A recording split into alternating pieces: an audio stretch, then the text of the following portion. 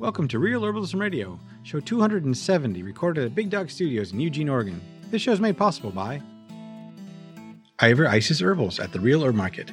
Tanya adapts ancient herbal wisdom to our modern era with creativity and joy you can feel. When you try an Ivory Isis herbal product, the magic within stirs harmoniously. It's a must-try experience. Find them at therealherbmarket.com/shop/ivory-isis-herbals. Silver Creek Springs at the Real Herb Market. Ethically, wild-crafted, and lovingly grown botanicals rooted in practical experience are the core of Lisa's potent herbal line at Silver Creek Springs. Find them at therealherbmarket.com/shop/silver-creek-springs. Easy to read. What happens when you let go and let the plants show you the path? Ooh, organic, sustainable, local, healthy, earth-centered living. It's hard to go wrong when you follow the calling, but the path may be rocky, and at times, even then, the plants will provide. Today we're talking with Elise and Jeff Higley of Ashala Farm about following the plants into the farm and beyond. Now here are your hosts. I'm Candace Hunter. I'm Patrick Hunter. And welcome to Real Herbalism Radio. Welcome, Elise and Jeff. It is so wonderful to see you today, or hear you, really. Oh, thanks for having us. Happy to be here. I have to tell you, the first time I heard about your farm was probably late. I probably should have heard about it earlier, but it was from Howie Brownstein and Christina Sanchez, and they were both raving about what an incredible farm you guys have. Oh, we love them. Yeah. We didn't pay him much for that. That's a Howie joke. He's such a wonderful man. Oh, But yeah. one of the things that Christina really pointed out was the care that you guys give to the land and to all of the plants. Almost, she didn't say as if they're your children, but that's the way she said you treat them with such tenderness and such care and such focus. Mm-hmm. So I wanted to talk with you a little bit about how the heck did you get to that point? Were you guys born into farming and agriculture and herbalism or not? Yeah, well, I can go part of it. Well, my grandpa was a farmer, but that was in Arkansas. And before, I didn't know about that actually until I got into farming. My great grandfather in apples, but and my grandma in the orange orchards in California. But that wasn't why I got into farming. I got into farming just because the herbs kind of ended up drawing us there. For me, I just was really looking to start a herbal tea line, and I really, really wanted to be connected with who was growing the plants. And I was excited about finding some places that I thought were growing the herbs. And when I went to source them and finding out more about the exact origin and where they were grown, I realized I was actually dealing with distributors. Mm-hmm. And then I thought, well, this just is crazy because these are herbs that grow around us and near us. You know, why are these being imported from all parts of the world? So kind of coerced this guy, Jeff, next to me right now into farming more herbs instead of vegetables. And so, in 2013, we got the opportunity to steward the land that we're on in Southern Oregon in Applegate, the 140 acres now. And we started, vegetable growing and adding the herbs in there. And we just kind of the herbs took over. So we were joking always that, the herbs kind of just somehow one day we looked at each other not that long into it. And we're like, how did this happen? Like, how are we in fields and acres of medicinal herbs? Like what happened to our life?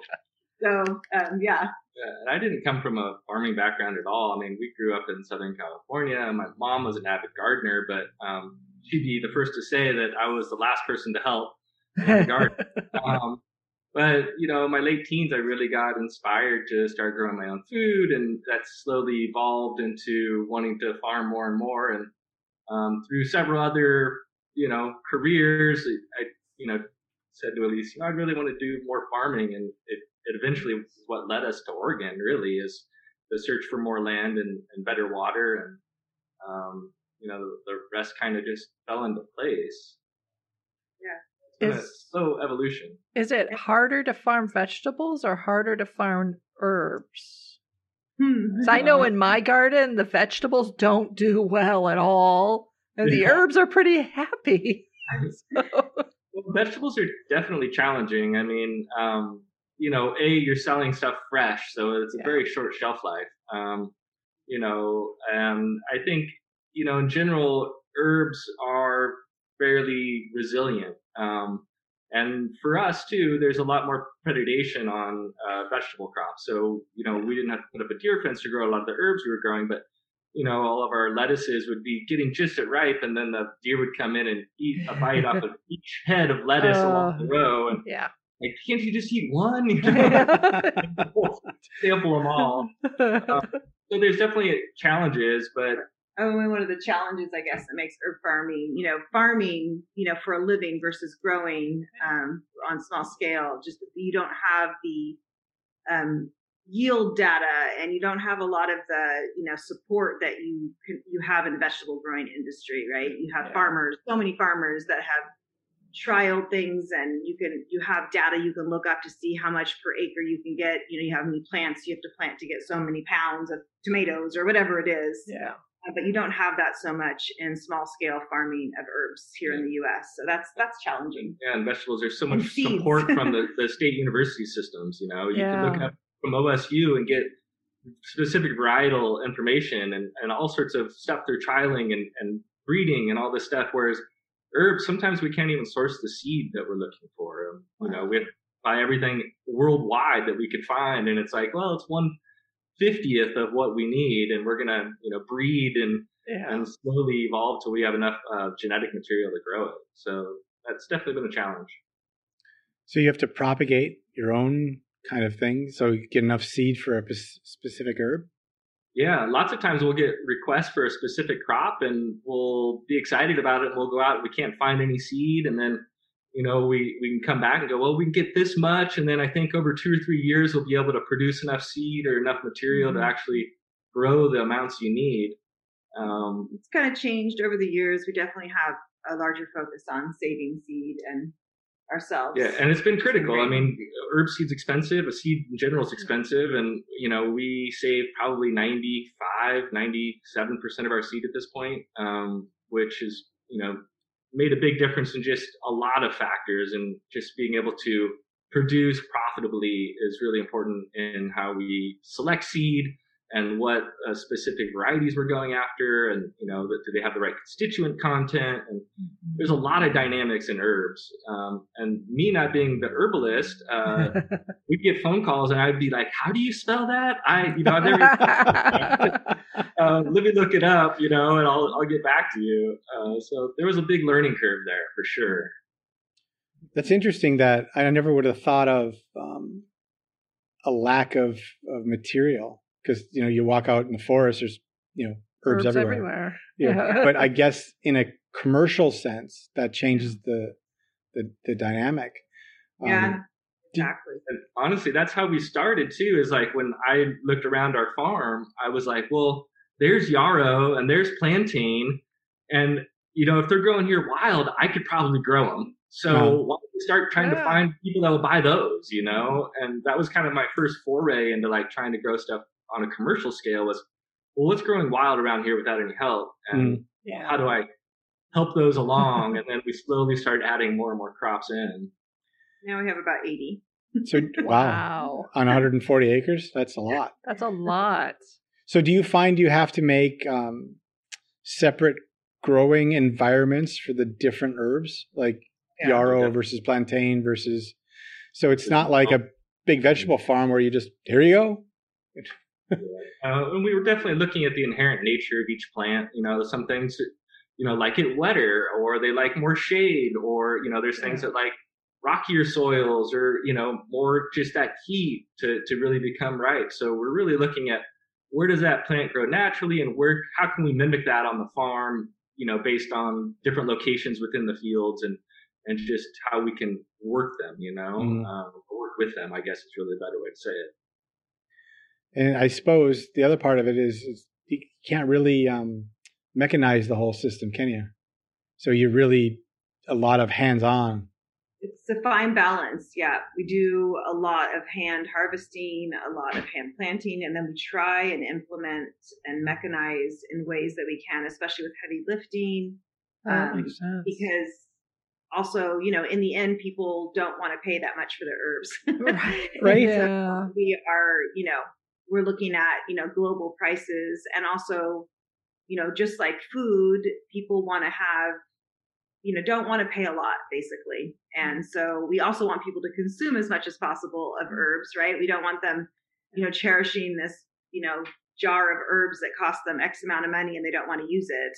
Right. So you want them, to drink their nettles up and all the things that we know that are good for us. So, we feel like it's our duty as farmers to try and be as, resourceful and as we can about being efficient so that we can keep our costs down, but also paying our staff, more than a living wage, because it's probably the hardest job I know working on a farm. So yeah, and you guys have a decent sized team, don't you?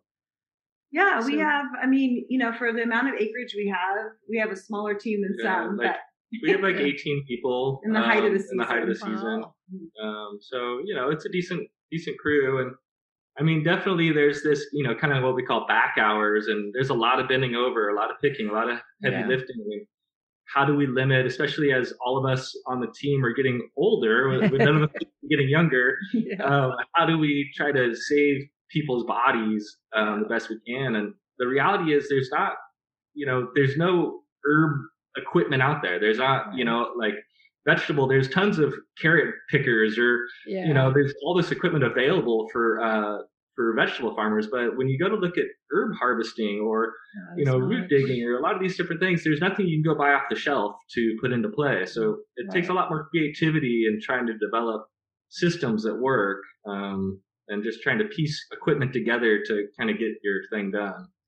And I think it depends too. We're a farm that believes in diversity creates a healthy ecosystem and environment. So we have so many different varieties of plants growing. If we were just a catnip farm, Yeah. we would have that totally dialed in, Right. We would have just a few things of equipment. We would have the staff knows exactly what to do with catnip. It's the same every year. You do this. But instead, we like to, get a little bit more challenged and, and grow a variety. But that's also why, we don't have pest issues and things that farms have when they're monocropping or even just a few crops. So, we're rotating and doing all the things we know for healthy soil, and healthy plants. So I feel like, it makes things a little bit more dynamic. It makes things more challenging, but it does, and it makes for better herbs themselves. Yeah. I mean, the people who do just a giant monocrop of, peppermint and spearmint, which is really popular in this area. I would bet anything that, a sample of their peppermint or whatever it is, their mint that they're growing isn't going to be as potent as what you're growing, because your plants have to adapt to others in their environment, which is more like what the real experience is. Right. It makes for stronger plants, and it makes for stronger medicine. Yeah, we believe that too. Do you do a lot of adjuncting, like a lot more watering and fertilizing and stuff than like I'm thinking we had another farmer on last year, I think it was Tony, and he was really in the biodynamic part of it. Yeah. And he was like, well, if it just grows there, then it was meant to be there. and he was like against adding anything else to it, because he felt that if you coddled the plant, you wouldn't get as good medicine. What was your... There's definitely some truth to that, right? I mean, we don't do a lot of coddling on the farm, but when plants are stressed, they do have a tendency to increase the constituents, it seems like. So there is, and in general, herbs don't require as much, fertilizer and things like vegetables do. They're not as hungry. They're used to living in more of a wild form. Mm-hmm.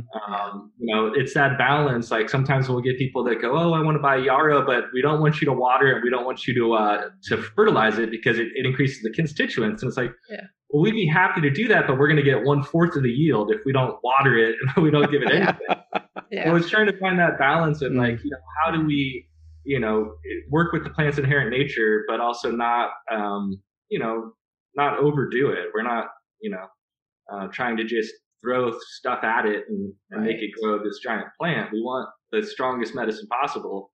And also anything we're bringing on the farm is really, it's just not good for the environment in general. We're moving a lot of weight of stuff, and we try to avoid as many things that we're bringing into the farm as possible. So what can we use already here? Meaning like fertilizers or amendments, things, right? So like you actually compost everything. Yeah. You got the expensive compost out there. Yeah. No, that's it's totally awesome that you're doing that. Do you have any animals on the farm too? No, just humans. Well, no, we have a dog. We have chickens? a dog. Yeah. No one's allowed on the farm, out of the fields, unfortunately. But yeah. Got to keep that all separate. We had visions of having more animals at one point, and then we just, there's only so much time in the day. And we just realized that having animals is a lot of work, and we just try to focus our energy as best as we can. And the beauty of being, where we are is that we do actually have a little bit of downtime in the winter, and the plants go dormant, and we get some cold weather, and animals, they never are. All year long. All year long. Yeah. All our friends who have dairies are like, "You are so smart. You only have plants." So you grow plants that just grow, and you have no animals to take care of. This sounds like a dream job. It's easy. It's easy. Right. So. Yeah. Easy, I think, is a stretch there. I'm going to put you to work when you come to the farm. Yeah, there you go. I'll take pictures. Yeah, take pictures. Always use more photos.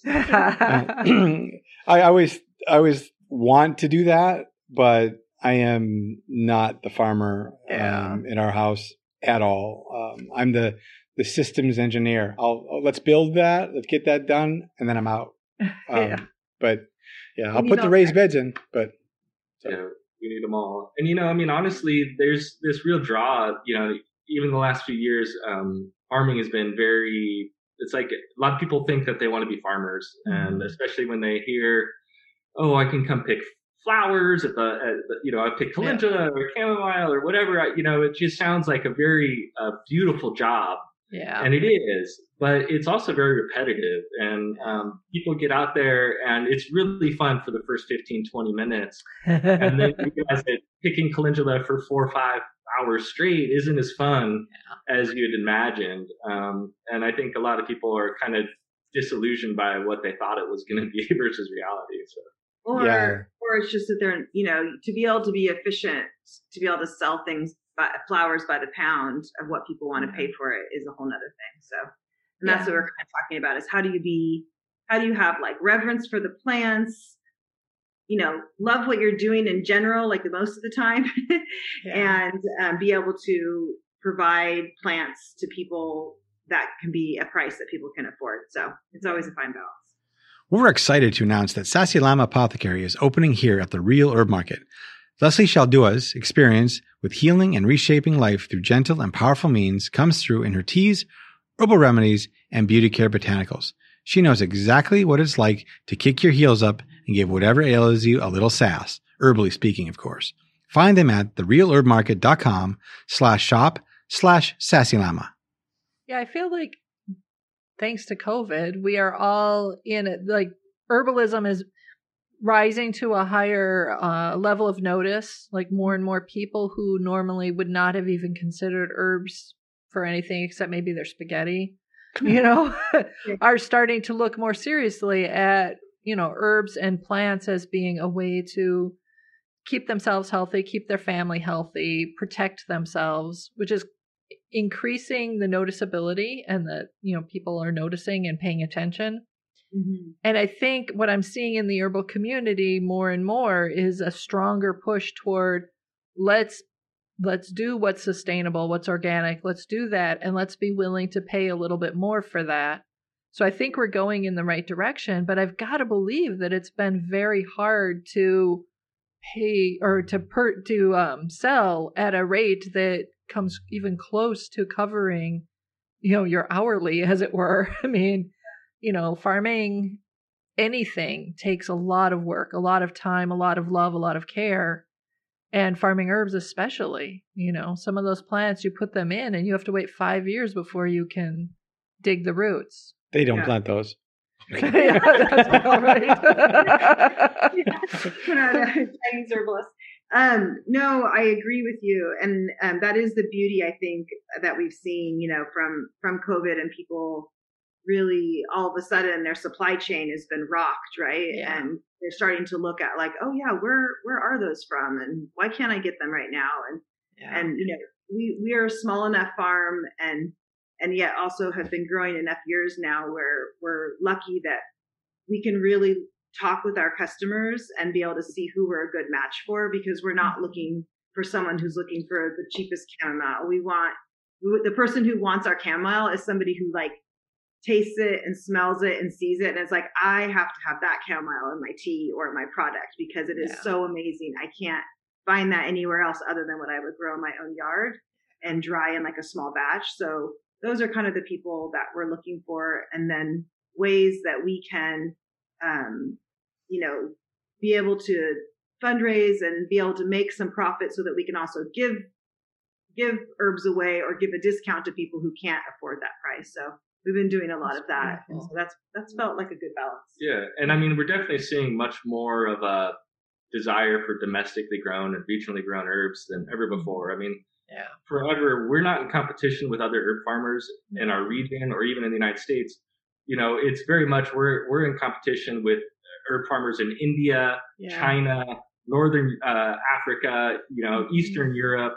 And our buyers have always been very quick to tell us, well, I can get this out of Egypt for, $5. Why would I pay you 10, Right.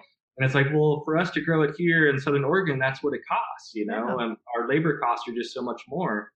And finally, we're starting to see a lot of those companies where every year they'd come and ask us for a bid on a crop, and they'd always just say, oh, no, we can get it cheaper. Finally, some of them are going, we're really trying to move, more regional. And maybe that price will work for us finally. And it's been a slow process, but that's where it's really challenging. It's not the farmer down the road. Right. That's our competition. We're competing in an international global market, and our labor costs are just so much more than a lot of the places these herbs are coming from. And land. Oh, yeah. Land costs. Yeah, everything. Well, I was going to say that that's for you, that's like a microcosm of that, but it's even in, my industry is the same thing. I'm competing with, people that are willing to do it at a fraction of the cost of what it takes for me to do it here. And I have same thing, right? I'll do a quote and people are like, oh, well, I can get that done in India for this. I'm like, you should go do that then, because I can't even, Yeah. Well, and I think that people realize there's the pros and cons of that, right?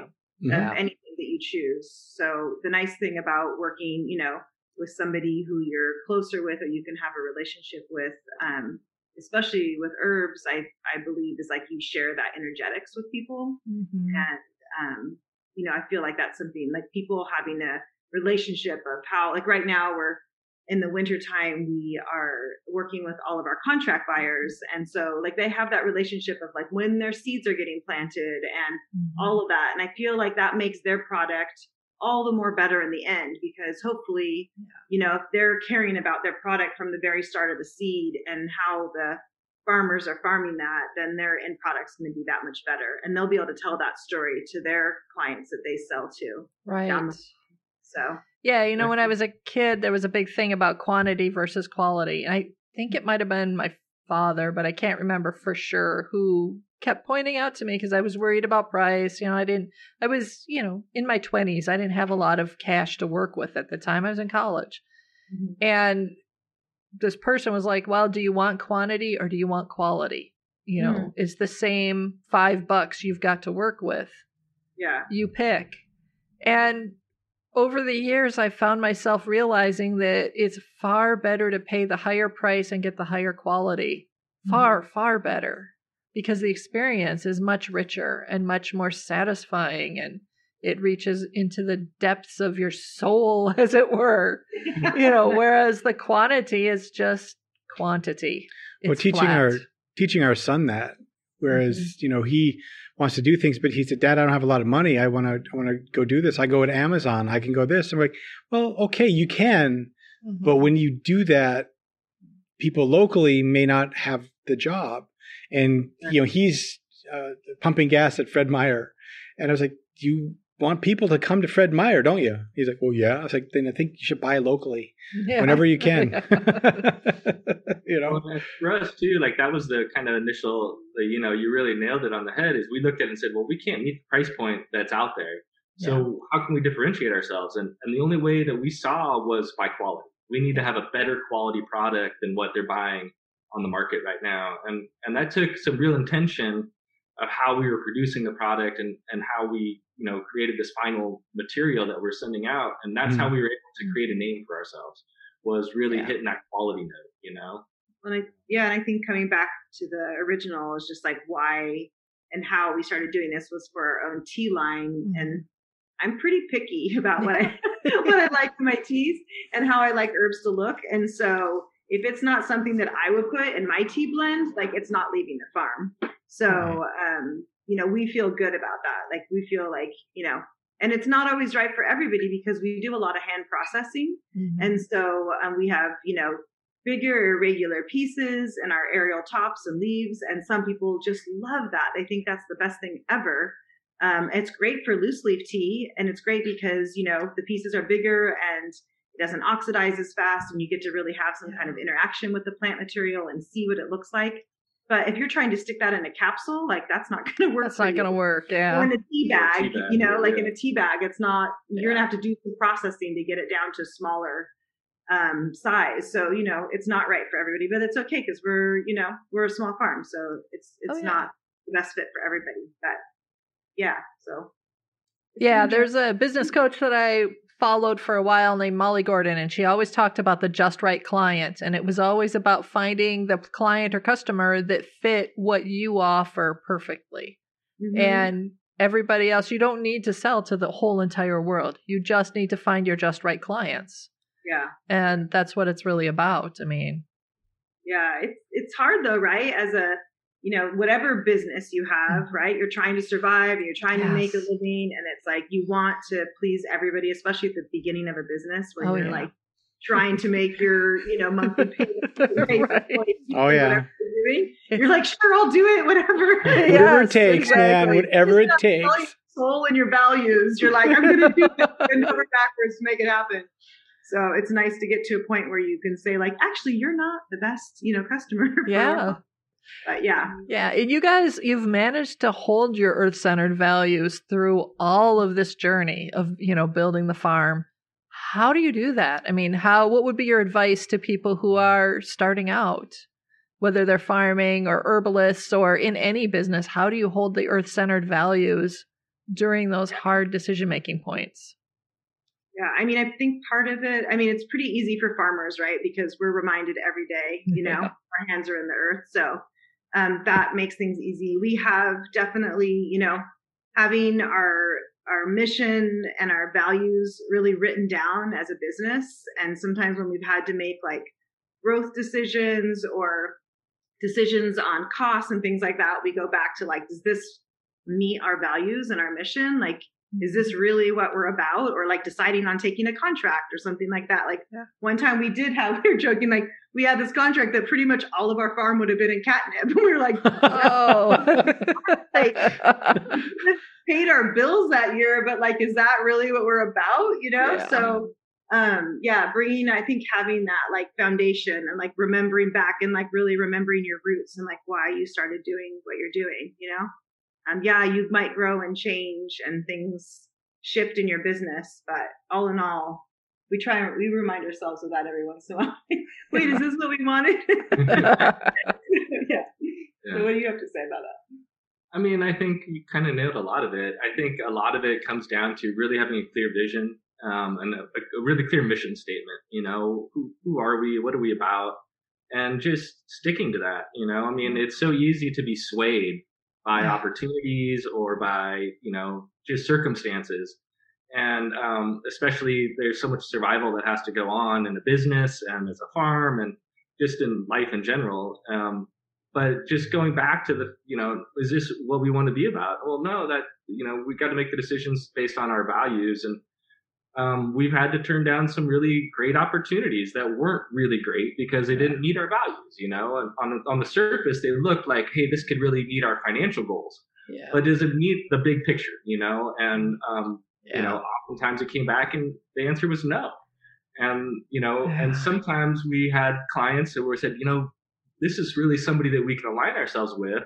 It's not going to start out big. We're going to find a little window that we can get in there with, and then it evolves over time, and slowly you can expand upon that. But, I think Elise said a lot, we've seen a lot of farms, and even in our region, where the earth focus wasn't there. Yeah. And it's more of this, either whether it's monoculture or it's a spray mentality or whatever it is, where we're imposing our will on the plants and on the earth itself, which is so common in our society. Yeah. And really kind of looked at it and said, no, we're going to be more geared or focused on allowing the earth and the plants to tell us what's right and what's working and what's not working. And we made some decisions where we go, no, you know what, maybe that wasn't the best, and we had to relook at it.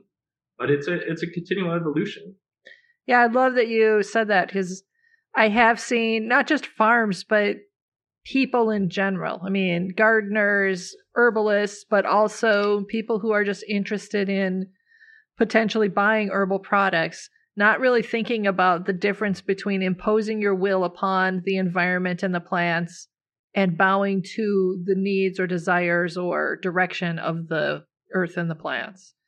And I love that you pointed out that difference, because it is, I think that when you're imposing your will upon something, you're also, I don't want to say stealing its energy, but you're dampening its energy. You're changing its energy, and you're stunting it. So if you let the plants guide you, they're going to create the space for themselves that's going to give them the most health, which in turn gives us the most health.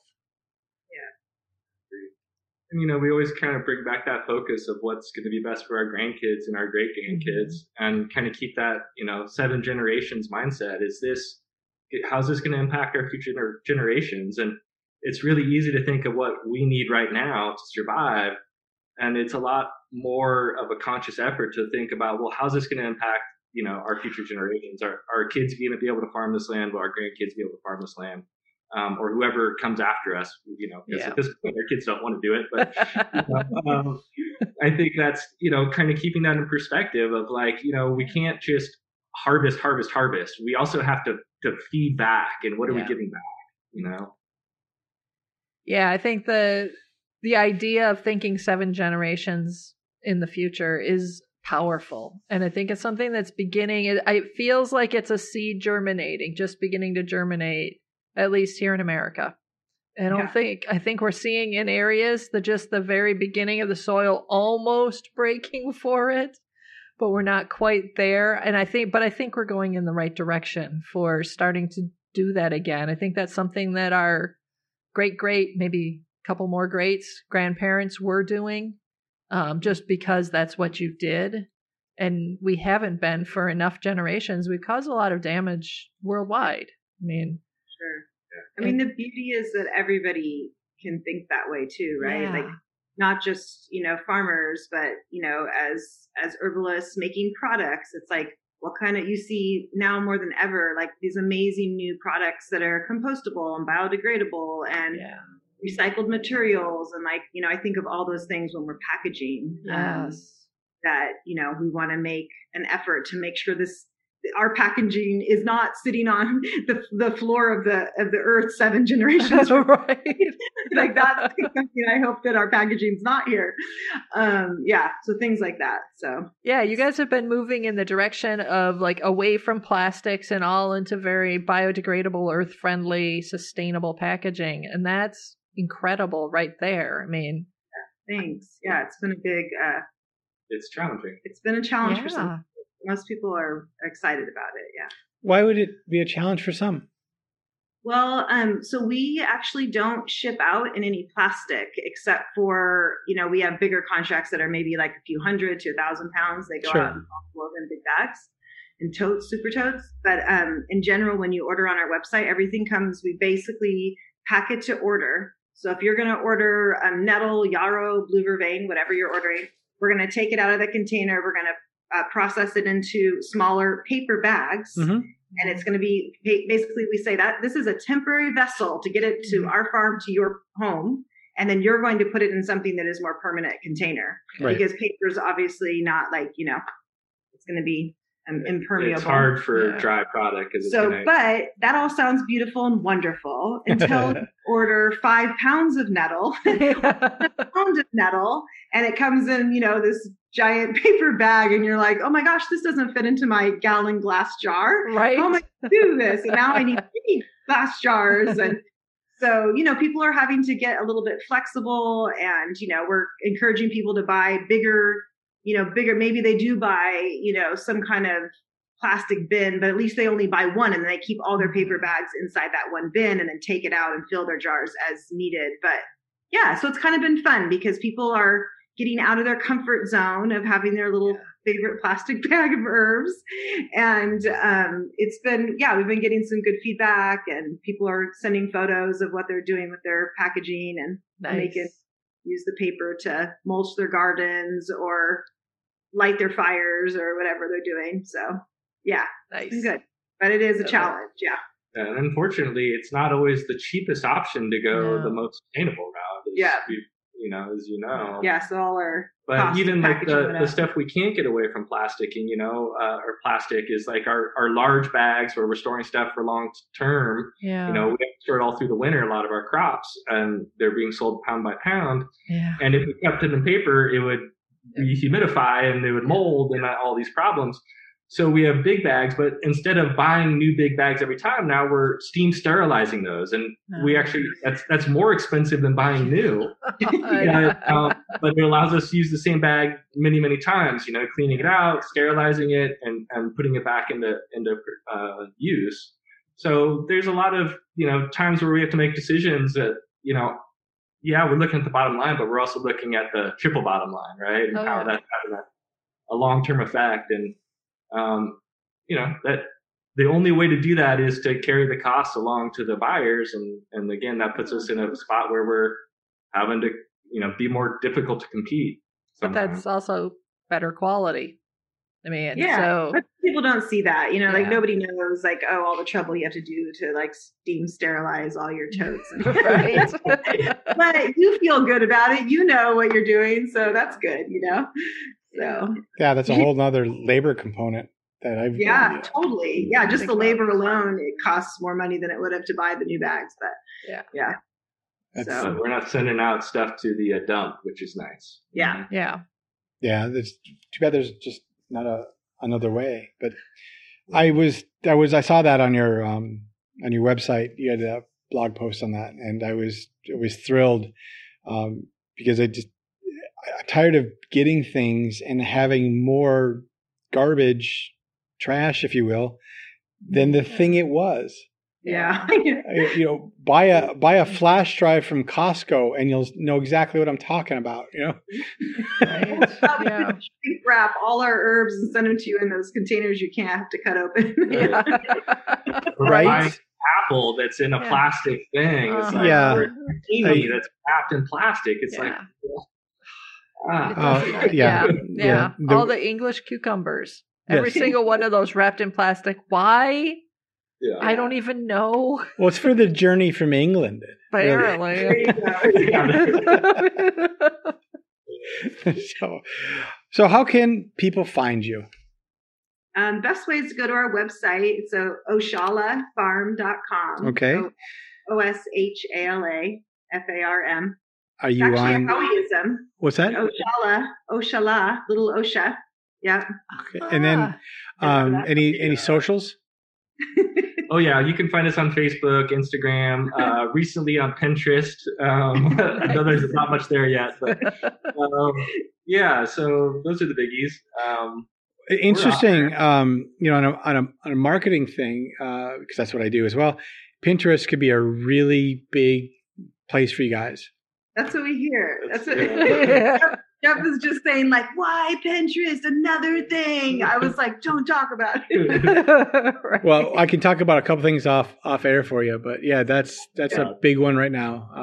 A lot of traffic there. So Like it's worth doing. cool. Well, at the end of every show, what we like to do is we have a tag or a catchphrase, and we've now been asking all of our guests to say it with us. So what we do is we say it's called "Put an Herb on It." So Patrick will say, as always. As then the always. rest of us say, put an herb on it. You Are ready? you ready? Yeah. So, as always, Put an herb on it. Thank you. Love it. The statements made about herbs and products on this podcast have not been evaluated by the United States Food and Drug Administration, FDA, and are not intended to diagnose, treat, cure, or prevent disease. All information provided on this podcast or any affiliated websites is for informational purposes only and is not intended as a substitute for advice from your physician or other healthcare professional. You should not use the information on this podcast and its affiliated websites for a diagnosis or treatment of any health problem. Always consult with a healthcare professional before starting any new vitamins, supplements, diet, or exercise program before taking any medication, or if you have or suspect you might have a health problem. Any testimonials, questions, or case studies are based on individual results and do not constitute a guarantee that you will achieve the same results.